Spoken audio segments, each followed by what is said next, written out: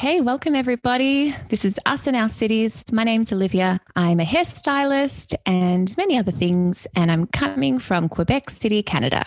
Good morning. My name is Antonia. I am your resident lesbian in Los Angeles. I also love all things Hollywood history. Hi, everyone. I am Barbara. I am based in Brooklyn, New York. I am the astrologer of this group, and I am here to talk about Sex in the City. So, Antonia, I'd like to pick on you today, and I'd like you to update us on your relationship. How's it going? Give us some details. It's been a while now. Yeah, my relationship is going really well. So I've been dating someone, I guess, to give a little bit of background for, I guess, kind of a couple months. We started dating in March. I suppose we've been official since June. I think I get hesitant sometimes to be like too excited or too happy about something, but it feels very perfect right now. We're going to Vegas tomorrow, so I'm excited about that. What would you like to know? Well, when you go to Vegas, do you dress differently and pack outfits that are like more costume? That's my first question. I still have to pack. That's what I'll be doing right after we record. I would say I mostly dress the same. I'll usually pack one like potentially clubby outfit just in case the opportunity arises. But I think I'll be wearing a lot of jumpers and rompers and, I don't know, shorts and little tank tops, which is what I wear around here too. What do you call a jumper? Because I call this a jumper. Oh, like a kind of like a romper, but like with pants or with long sleeves, like a one piece. Oh, okay. That's a jumper. Interesting. Okay, back to your Barbara, relationship. is that what you call a jumper? Yeah, it would be like a jumpsuit. Oh, that's, jumpsuit. I've been using the wrong word for like months. So once upon a time, I said jumpsuit. Oh, yeah. Jumpsuit, like you're jumping out of a plane or something, right? That's where it comes from. Totally. But mine are like a little bit cuter. Yeah. I have to say, I like in your Instagram photos, you seem to do the crop top really well. And it's something that I want to embrace, but sometimes I just don't know how to do it because I don't really like showing my belly button, but I don't mind showing my waist. You know what I mean? Crop tops have been my uniform of summer. I've been actually very into like the loose or kind of baggy jeans with a little crop top. I don't know. Get used to your belly button. No one's thinking about your belly button. But just wear like super high waist pants, and then no one even sees it. Yeah. Yeah. Do you have an Audi? No. Sorry. No, I don't. No disrespect to all the Audis out there. Barbara, have you mastered the crop top thing? I have been known to wear a crop top here and there, but it's not like a frequent occurrence. But I do have a theory that people with fire energy like to wear crop tops, like to like show midriff. That's like a thing. It's Leo season. Mm-hmm. Sure is. Tell us more. What about the midriff? It's like fire in your belly or something? It's like bold, especially Aries women. And I believe Antonia is an Aries Mars. And I just feel like the stomach is just such a like a lot of what's that sacral chakra? Like a lot of our creative energy is from the sacral chakra, and that's like our stomachs. And I feel like people just like with fire energy just don't mind showing that off. I had no idea crop tops were written in my stars. I know. Everything is written in the stars, guys. Literally everything. Oh, actually, you know what? When I run, I do show a little bit of midriff, but I have really high running shorts. So that's why I feel comfortable. But yeah. What is it about the belly button that you don't like? I know. I just think it's a dirty thing. Yeah, tell us more about that. What dirty thing? I don't know. I feel uncomfortable talking about it. I think it's like all the things that we've talked about. Your line is the belly button. Right. I feel like we just uncovered something. I'm like, what?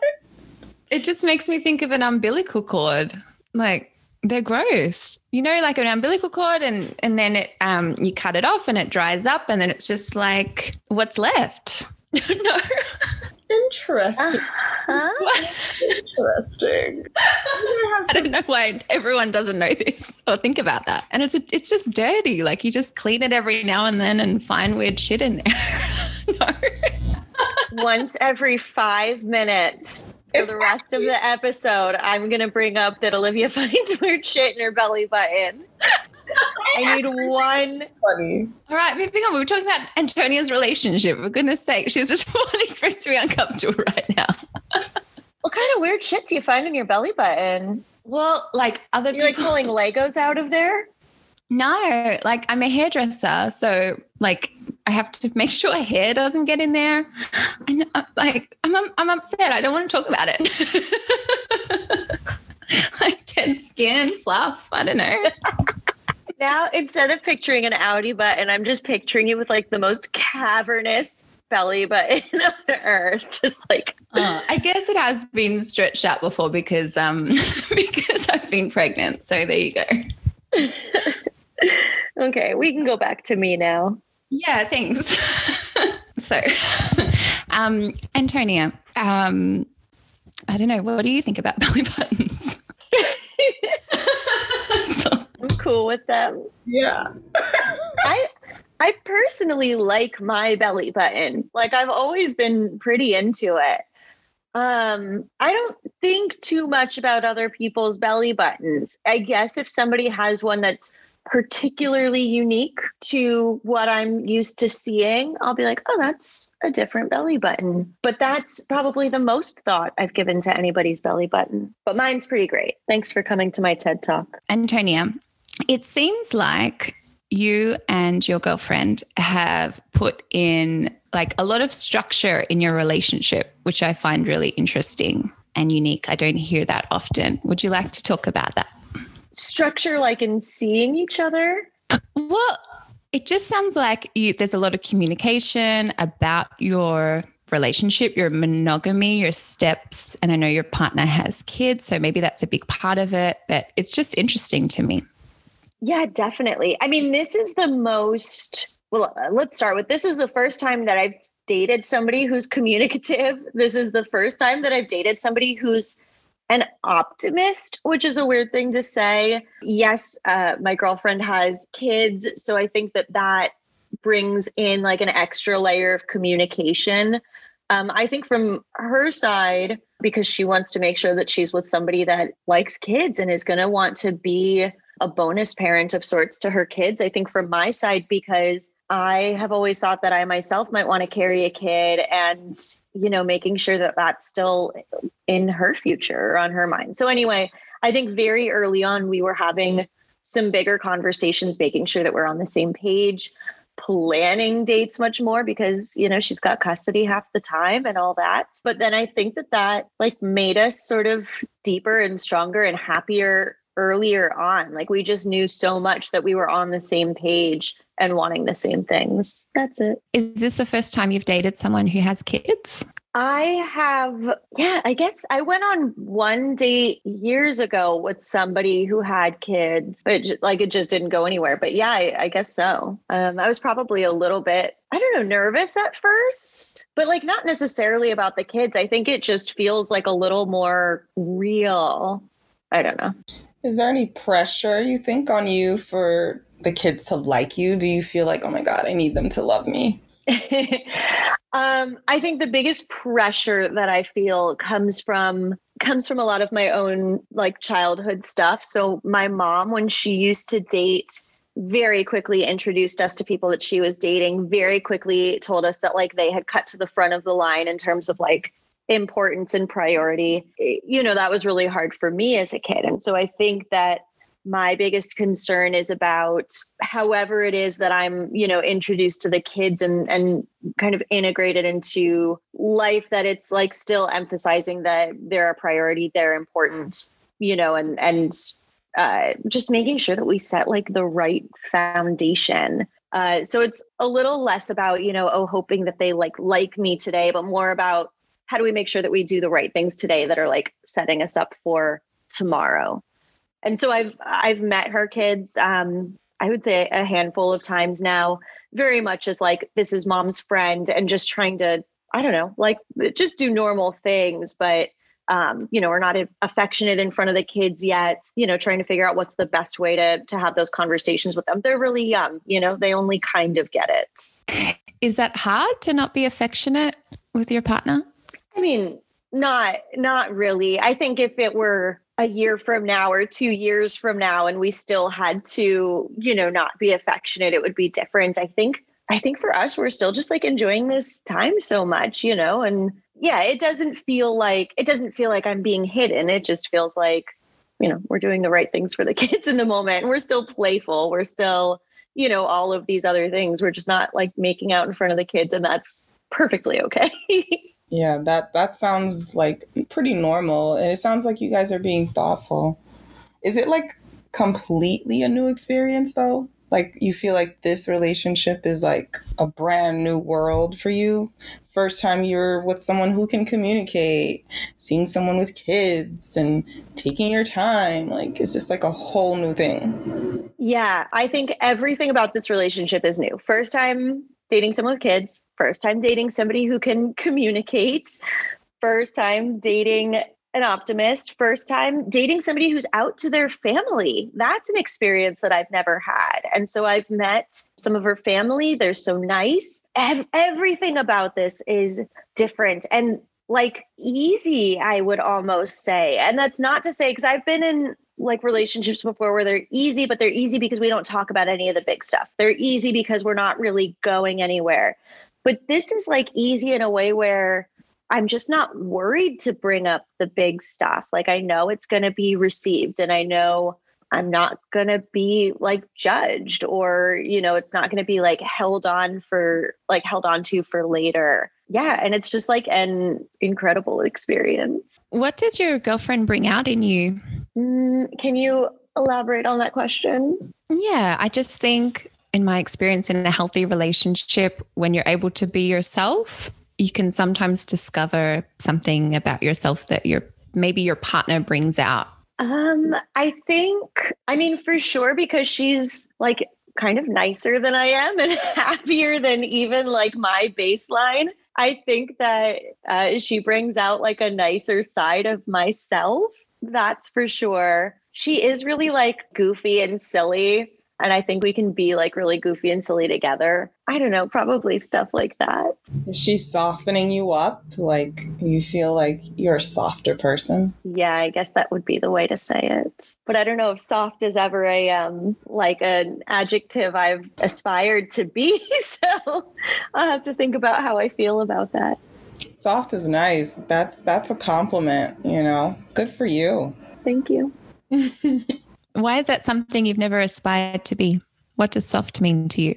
I think, especially in my younger years, I would have more closely attributed soft to weak. And so I think, so much of what I used to aspire to be, it was like tough and strong and hardworking and like, don't let things phase me or push through whatever it is. That's probably how at one time in my life I thought about soft. But I have gotten used to over the years, like getting more comfortable with vulnerability, being more, open about my feelings with myself and, what's really at the root of them. So I think I'm a little more open to soft. And I feel like there are so many things that I wanted to accomplish in my life that I either have accomplished or I've like been in a place where I'm ready to. And I realized like that wasn't the right thing, but I'm secure enough in myself to say like, I don't need to be hard or tough or push through all the time. That's awesome. Sounds like we all need one of her. That's awesome. Never quite been like grilled about my relationship like this before. It's kind of fun. It is fun. It felt like a deeply personal question session for a sec there. But yeah, I got spotlighted. All right. So what do we think about monogamy in general? I'll go. Monogamy for me is when you commit to one person and you work at being vulnerable with that person, available to that person, devoted to that one person. And as much as I can understand and rationalize polyamory and people who want to see multiple people, And I feel like everyone is in their right to do what they want. I think there's something very beautiful about monogamy where it feels like you're chosen every single time. That person is choosing you. And even though one person can't meet every one of your needs, it's beautiful to see that person trying to meet your needs. And, just like a consistency that's just, for me, consistency is beautiful. It's sexy. It's everything. So yeah, I just feel like monogamy it's the thing for me. But yeah, I can understand other ways of doing it. I am also pro monogamy. I agree with so much of what Barbara said. It's about committing yourself to one person, and together you guys are just one team, navigating through everything together. Yeah, I also agree with both of you. And I think monogamy has to have a foundation of trust, and you're making decisions together for each other. And I think for my monogamous relationship, I think it worked because when we got together, it felt very free at the start. Like we really took our time, I think, like making commitments to each other, steps of commitment in a way. So I think sometimes like there's a traditional, there could be like, I think there's always a version of it, like a traditional steps that you take in a relationship. And I think that they can serve a purpose because it's building confidence in the relationship, and they're kind of steps of trust. So yeah. I totally agree. Yeah. And then the other thing about monogamy is I feel like you get to grow with someone. We're different versions of ourselves, day to day, year to year. And it's just, I think, the most beautiful thing to watch someone that you're in love with go from, one version of themselves to the next. And you get to, relearn that person every time. And it's, I think, the most beautiful thing to experience. Yeah, well, we see in Sex and the City, like dating is exhausting. It takes a lot of energy looking for your mate, if that's your goal, right? It's like extra grooming, it's extra going out, dating, and, psychoanalyzing all your experiences on those dates. And when you do feel safe in a relationship, I think you can focus on other things. I mean, dating is exhausting. I will give you that. It is. Sometimes it feels like an interview. It really, like, I went on a date just last weekend and it was nice. I had a good time.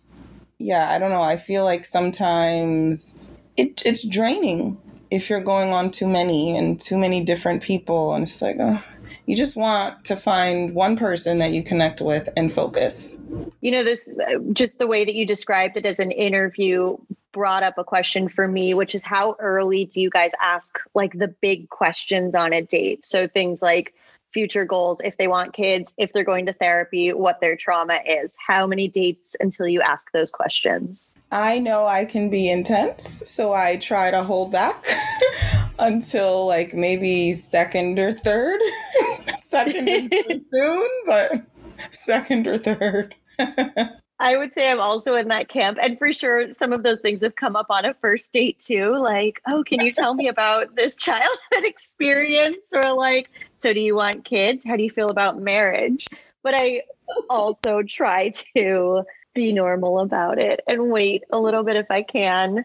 I was in a clubhouse room once where they basically were saying like people in LA are a different breed. The fact that we talk about that at all, they were like, even when I'm in a committed relationship with people, it's hard for me to really talk about these things or talk about, childhood stuff or therapy. And I was like, oh, that feels like the most normal thing. What do you mean you're not asking these questions? If you're not in therapy, we're not in a relationship.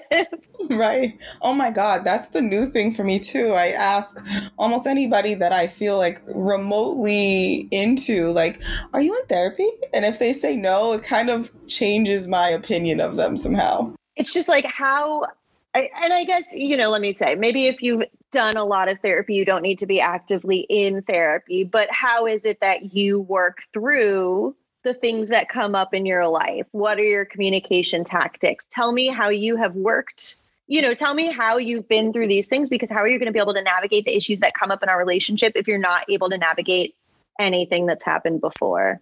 Exactly. Olivia? Yeah, well, I feel like the only person I really dated was Sam.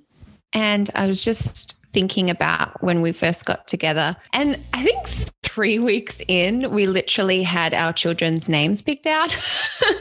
But it did still feel like a courting time. The first couple of weeks, we were living in a hostel together. So we were together all the time and we're kind of in a bubble.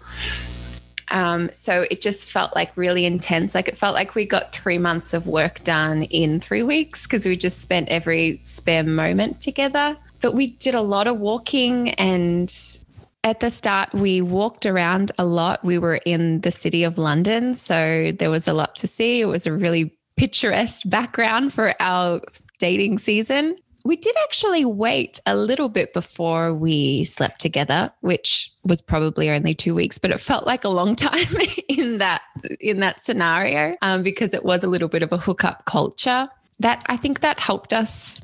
Yeah. I mean, at the start, it was very free because I was Australian, he's Canadian. We're in England for a short amount of time with limited visas. And we kind of said to each other, I mean, we're a bit scared to get into a relationship, but we said, you know what, we're just going to live in the moment. We're enjoying ourselves at the moment and we'll deal with the future when it arrives. And we kind of almost made a commitment to each other to not hold each other back and know that this could have an expiry date. And then 3 months into dating, we had another conversation where we said, no, this is real. This is the best thing that's ever happened. And we're going to design our lives around each other. And then 3 months later, I got pregnant. So that became reality.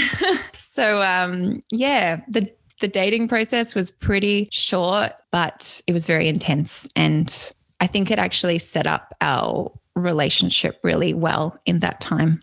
We got to know each other pretty well. That's the end. No, that sounds like a long time to me. 2 weeks to wait to like get intimate, to have sex, actually. Yeah, because this is a hookup culture, and 2 weeks sounds like months to me right now. So that's good for you guys. Anything great, I say, takes time, and I feel like that speaks to monogamy as well. Like, you want to build something strong, like you want to have like a strong foundation. It's going to take time, consistency, and monogamy. We didn't wait 2 weeks. Ooh, how long did you wait, Antonia? Not 2 weeks. All right. I want to know, what is a night out for you girls? If you're going to go for a night out to party, do you go clubbing? I don't know, what does a night out look like for you? Pre-pandemic, I guess it would consist of me being dragged out because like I'm such a homebody. So I would just get dragged to wherever my friends were deciding that they wanted to go. Usually it was clubbing, but as we got older, that changed. It started to become more like day events, day parties, brunches. And then, like, if it's the evening, then, like, we would do dinner, movie, outside theater things. But clubbing is less and less of a priority these days. Yeah, I definitely used to club in my younger years. But these days, I would say a night out might look... I guess I've got two types of nights out. So one version is going to West Hollywood, going to all the, like, gay bars, just kind of bouncing around, seeing my friends, having drinks. And I guess another slightly more refined version would just be going out to like a nice bar. We have so many like mixology, schmancy cocktail bars around. So going to a nicer bar and just like chilling, seeing the scene. We have some great rooftop bars in LA and like beautiful patios all over town too. It's been a while since I really feel like I've been out. I think going out for me, it often involves a lot of alcohol. There's like pre-drinks, there's going before we leave, there's going to like a microbrewery and having beers. And then there's going to a fancy restaurant and getting maybe a cocktail and then a bottle of wine and just seeing how it goes. So yeah, a lot of alcohol all the time, which, yeah. Anyway, I have to be careful with a pregame. Like I'm a lightweight, I'm a pretty small person. I have to pace myself. Yeah, I love to party. So I'm always like, yeah. And I'm always encouraging people. And then, I wipe myself out. So dumb. What are your like go-to drinks? Well, lately it's been a lot of just beer and wine. Yeah. I do love ordering a Cosmopolitan, though I get bagged by my husband because he was a mixologist for a long time. He does make pretty good cocktails. I love an amaretto sour. That's my favorite drink. Yeah? It's barely a drink, but yeah, it's my favorite thing. I'm not even positive what that is. It's Pretty sugary much, sweet. Yeah. Oh, I hate it already. No, but it's amaretto. So it's an almondy taste, I think. And it's just heaps of lemon juice. I guess there's sugar in it. Yeah. It's basically the amaretto, which is a liqueur with some, it's like lemon juice. Yeah, it does definitely have some sugar in it. It's that mixed together and it tastes like sweet adult juice. Interesting description. If I'm at like a cocktail bar, I'll usually look for some kind of like a mezcal drink or maybe a spicy tequila drink, something like that. If I'm just like out at the bar or out in West Hollywood, vodka sodas all night long. I don't really like vodka. I can't do vodka anymore. I think I overdid the vodka when I was young. I think everyone has an alcohol that they've overdone and they can't do anymore, right? I wouldn't say things that I've overdone, but there's definitely like things that I made like mistakes on by drinking too much in my younger years. So like Jaeger, which I already would think is disgusting anyway, now just gives me memories of like drinking way too much and getting sick when I was like 18. I would say like whiskey and gin, some of those are just more risky drinks for me. Like it's more likely that I'll drink too much or like pick a fight if I have one of those. So I usually stay away. Tequila, mezcal, those are like pretty safe, especially if it's like in a nicer drink. And then vodka is, I know exactly how much to drink. I know exactly how I'll feel. It's just like my safest, chillest alcohol. What happens when Antonia picks a fight? Pick a fight with me, Antonia. Go. I was going to say, it's not going to be like a physical fight. It's either going to be about like politics. It's going to be about like some emotional, something. It's not like, I'm not picking a fight. I just get like argumentative, like, well, the homeless problem in LA because blah, blah, blah, blah, blah. Or like, no, because if, you vote this, then blah. Like I become that person. It's not cute.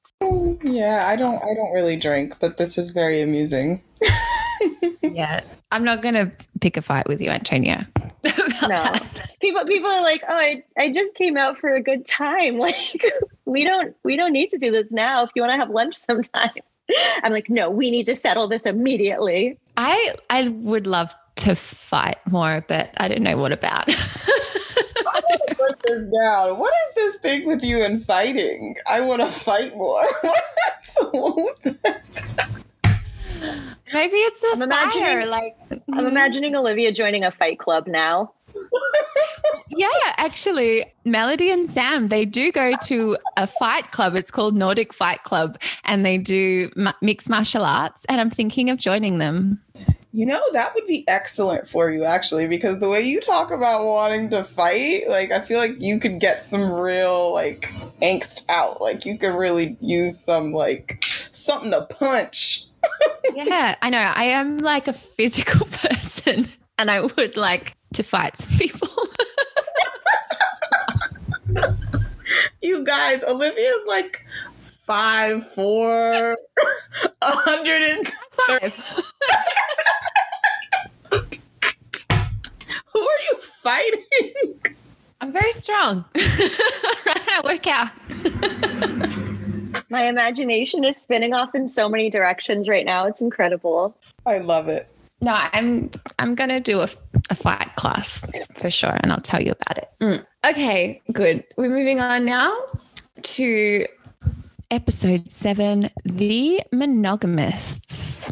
Maybe that's why I want to fight so much. I drink so much coffee. Fight up. Olivia, if you come to LA, I'll fight you. All right, cool. Record this and send it to me. Record Wherever, it. you got to come too. Oh my God. Only people who are present get to see the fight. I'd probably get like pissed off if I got hurt though, you know.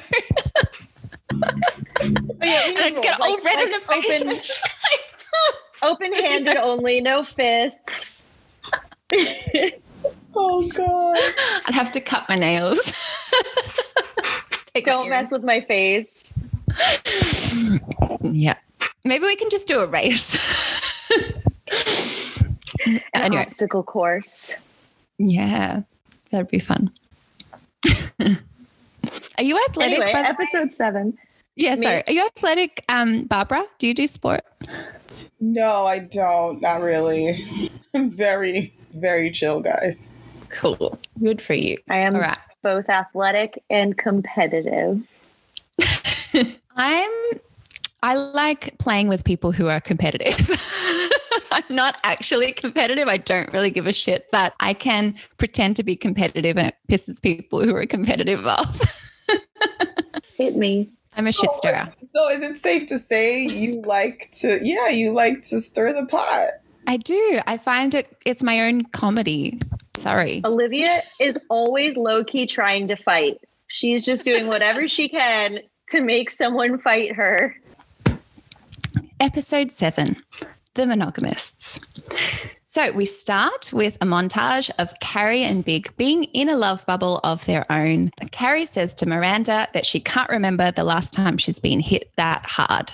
Carrie has forgotten her friends, in a state of completely being consumed in her relationship. Many of us have been there. It's like the rest of the world doesn't exist. When Carrie does eventually get together with her friends, she's expecting to get reprimanded, but it's okay. They're good friends. They understand what's going on, but Carrie has a lot to catch up on with the girls. Miranda has worked on a successful new merger. Samantha is obsessed with looking for a new apartment, and Charlotte is practically engaged to Michael Conway, who apparently comes from a good New York family and has a really cute dog. Charlotte confesses that there is a blowjob tug of war going on with Michael, which is really triggering to me, actually. I was horrified at this scene. Okay. I don't know about you, but I was triggered by the fact that he was touching her head. Like, that is a rule in my relationship that you don't touch my head. Is that a thing for other people or just me? The head thing is a thing for Black women, period. Because hair issues, hair stuff, it's that. And then also, yeah, I don't know that I enjoy that either. I don't know. Do people like when people are pressing their heads down to, I don't think anyone would like that. So I guess I don't know that that's a thing people enjoy. It's horrible. And actually, Sam told me that in fighting, in, I don't know what it is, jiu-jitsu or something like that, that is a way to like control someone, is to touch them by their head. And I was like, oh, I get it. Anyway, I don't like it at all. It's a rule. I get pissed off if Sam touches my head when we're being intimate, especially. So poor Charlotte, she just doesn't like giving head jobs. Who can blame her? The poor thing. Shit, she doesn't like it. I don't know why people assume that, well, especially women, but people actually like giving head. And I don't know why people assume that they also like receiving. Like, I don't know about you, but for me, I like to be very clean, and I'm not always up for receiving that. If I was, maybe I'd agree with Miranda. She says she only gives head to get head, and Samantha nods approval as well. Okay, no comment. Yeah, so I enjoy both giving and receiving. That's all. Good for you. I just find actually there's other ways I prefer getting off, like with hand jobs. Saying these words is like worse than swear words coming out of my mouth. All right. Head job, hand job, fingering. Ew. Barbara, what's your phase? Oh, an email came in and it just screen. I'm like, you looked absolutely perplexed. I was like, oh, this girl has some material around hand jobs. no, but yes, I like hand things. I like oral things. I like all the things. So yeah, I like all the things too. But yeah, at the moment, I've got an affinity for hand jobs. So montage from the local New Yorkers. Tom says, I've been monogamous for over a year now. It's been wonderfully fulfilling, though my definition of monogamy includes sex with prostitutes. Good for you, Tom. Someone else says, the problem with monogamy is that it's just so incredibly dull.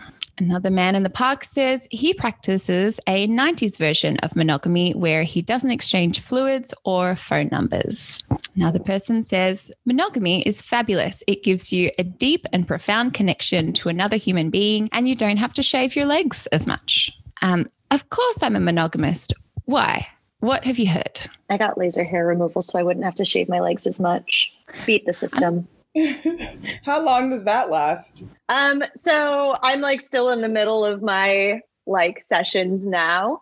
Yeah, I think the idea is like you end up going in for like one kind of maintenance thing per year forever, but otherwise like it just lasts. Even already like a couple sessions in, such a difference. And if like I don't shave my legs for a couple days, like now my girlfriend won't really notice. Where, I don't know, I'm Italian, I'm Jewish, like I'm naturally a pretty hairy person. It used to matter. And it used to matter not for like aesthetics or like anything like that, but like because it was painful or like uncomfortable, like I'm spiky. I don't think I can do laser hair removal because I'm so blonde, but I am hairy as well. And that's because I'm Scottish. So it's a different type of hairy.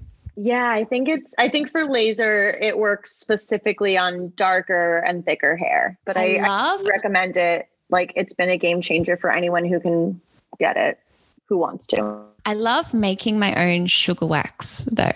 I do that every now and then. And I use that for my arms and my bikini actually as well. Have you ever done that? I would say it's easy because it's only sugar, lemon juice, water, and a bit of salt, but it's about the consistency and it takes quite a bit of practice to get it right. But I've been doing that since I was a teenager. But I shave my legs all the time, pretty much every day in the shower. I just do it once over. But laser hair removal sounds great. Samantha's real estate agent, Pamela, pleads her not to work with any other broker. Samantha doesn't believe in monogamy, especially when it comes to real estate. Although Pamela has the hottest contacts in town, Rick did have a slight competitive edge. He gave her the opportunity to combine her two greatest loves, sex and real estate. As the girls get up from their table at the end of dinner, Carrie realizes that Big is at the same restaurant and Carrie gets giddy wanting to introduce her girls to him. But it turns out that he was kind of on a date. Eek. I felt so bad for Carrie in that moment. So Big seemed to be happily dating another woman like it's the most natural thing in the world.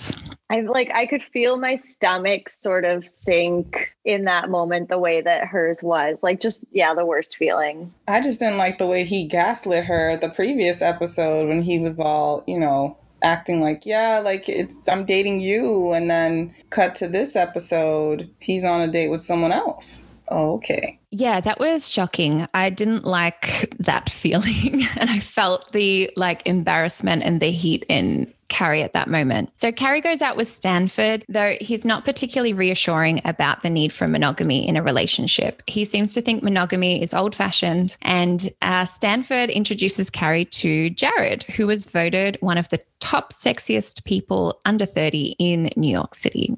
Later, Carrie has a phone call with Big. They're organizing their next date. And he uses the sentence, "I miss you, baby." That seems to be confusing to Carrie. She decides to dissect this with Miranda while out to dinner. What does Big mean? Could he possibly be apologizing for going out with other women? No, because if his messages are cryptic, then that puts everything into question that he's ever said. Poor Carrie. Yeah, I mean, I think it's pretty lame for him to just kind of say that, or weak. It sounds like he just wants attention. Sounds like he needs attention, I guess. He wants to know that she's there as an option, but doesn't actually want to commit now. Yeah, basically. I think he's just too used to being a playboy and he's just enjoying everything that he's got with Carrie, but not taking it seriously or not really putting her feelings into account. It's showing a bit of an ugly side of him, I think. Skipper passes by with his new girlfriend in arm, Alison, who works in design and relations at Vogue. And Miranda is fixated on her. A new light seems to shine on Skipper for Miranda now that he is desired by another woman. She decides to call him later that night, and Skipper and his girlfriend were actually having sex. Skipper took the call mid-penetration, mid-root, mid-lovemaking, and took Miranda saying that he looked good and they should go out sometime as wanting him back. And after he hung up, without even finishing, he says to Alison, "Sorry, but the love of my life just called and wants me back." And then the best line of this episode, "Are you breaking up with me while you're still inside of me?" Horrifying. Absolutely horrifying. First off, from Skipper's side, I guess disgusting and terrible and disrespectful. And then from Miranda's side, I think I'm not going to say that I didn't understand her, because I know that in my younger years, especially when I was insecure about myself, if somebody else was dating somebody, to me, there was a message in that said, oh, okay, so this person's desirable and they're worth me desiring, if that makes sense. So I got it. But girl, control yourself. You're a grown up. Yeah. I mean, for me, the whole thing was I didn't like the way she just played Skipper. She knows that he's wrapped around her finger and he's finally at least trying, appears to be moving on, and then you pull something like that and you're not interested in him for anything other than sex, and he's interested in you for more. I just think that was pretty selfish. Yeah, it's classic wanting something that you suddenly can't have. So Carrie is at a party with Big's friends and Carrie is getting a better picture of the playboy that she's dating. They get into, it wasn't really a confrontation. I don't know what to call it. A little bit of a tiff. Mm-hmm. Yes. I like that. But their relationship being challenged, already feeling rocky, doesn't seem to stand a chance. Carrie leaves to go find that fabulous party Sexy Jared invited her to yesterday. And then Miranda and Skipper are pillow talking. Skipper is tickling Miranda's forearm affectionately and confesses what he did the other night, ending it with Alison the minute Miranda called while he was still inside her. Miranda says that Skipper needn't have done that. Skipper is sick of being jerked around. He's not Miranda's private stud horse. He's not a dial-a-fuck. It's monogamy or nothing for him. Go Skipper. Cut to Charlotte and Michael. Earlier that evening, they had solidified their relationship by mutually agreeing to be monogamous. Michael can't believe how perfect Charlotte is. She's got brains, great taste, and is really sexy. Then he tries to shove Charlotte's head down, initiating another head job. Or I don't know, maybe he hasn't. She's still trying to get her to give him a head job. And Charlotte gives him a testy look. Could this scene be in a show these days? I was so triggered. I was wondering that because it was off. Is that not off, shoving someone's head down? I don't think it could be in a show without being acknowledged, but I could still see it existing in a show. Also, do you call it a head job? A hair job? What are you calling it? A head job. Is it my accent? Head job. I guess, what do you call it? I guess we call it a blow job. Blow job. Yeah. Yeah. Yeah. I've never heard head job. I've heard giving head. Yes. But I've never heard head job. Is that what they call it in Australia? Yeah, it's definitely a term for it, yes. But blowjob, blowjob is more American. That's okay. We can do blowjob. No, we don't have to do either. I'm just fascinated. Okay, head job. Yeah, no, I want to be worldly. We can call it a head job. Yeah, a blowjob is actually sounds a little bit nicer than head. Sorry, I just had a revelation. I was I didn't really put together that it's called a head job because it's just literally it's hand job is with your hand, a head job is with your head, and somehow I did not get that. That happened. It's so literal. All right. So anyway, Charlotte addresses the elephant in the room and confesses she doesn't like giving blowjobs. Michael says that if Charlotte doesn't give him blowjobs, he's going to have to find them somewhere else. So see you later, Michael. That's it. He's gross. Okay. Gross.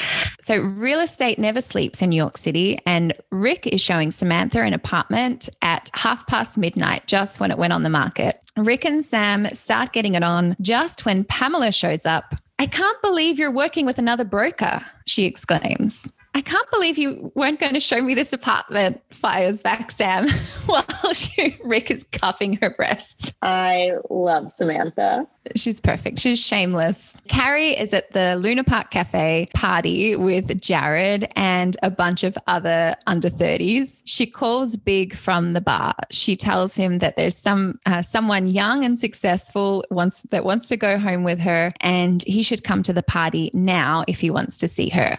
An obvious power play, but you know what? It works like a charm. Big shows up like a puppy, and they argue about him being on the other side of the party for a bit, whatever, a metaphor, I guess, for their two different perspectives. Perspective is reality kind of thing. But anyway, they're there together, showing up for one another, standing still in a park at 3 a.m. In a city full of infinite options, there's not a better feeling than knowing that you only have one. So everything is right in the world again with Carrie and Big. You know, I do kind of know that. Like, I like the, like, in a city full of infinite options, there's no better feeling than knowing you only have one. I do love that feeling. That's all. I agree. It's nice to know, that you're secure in your relationships. That's, I feel like, something everyone wants. So security.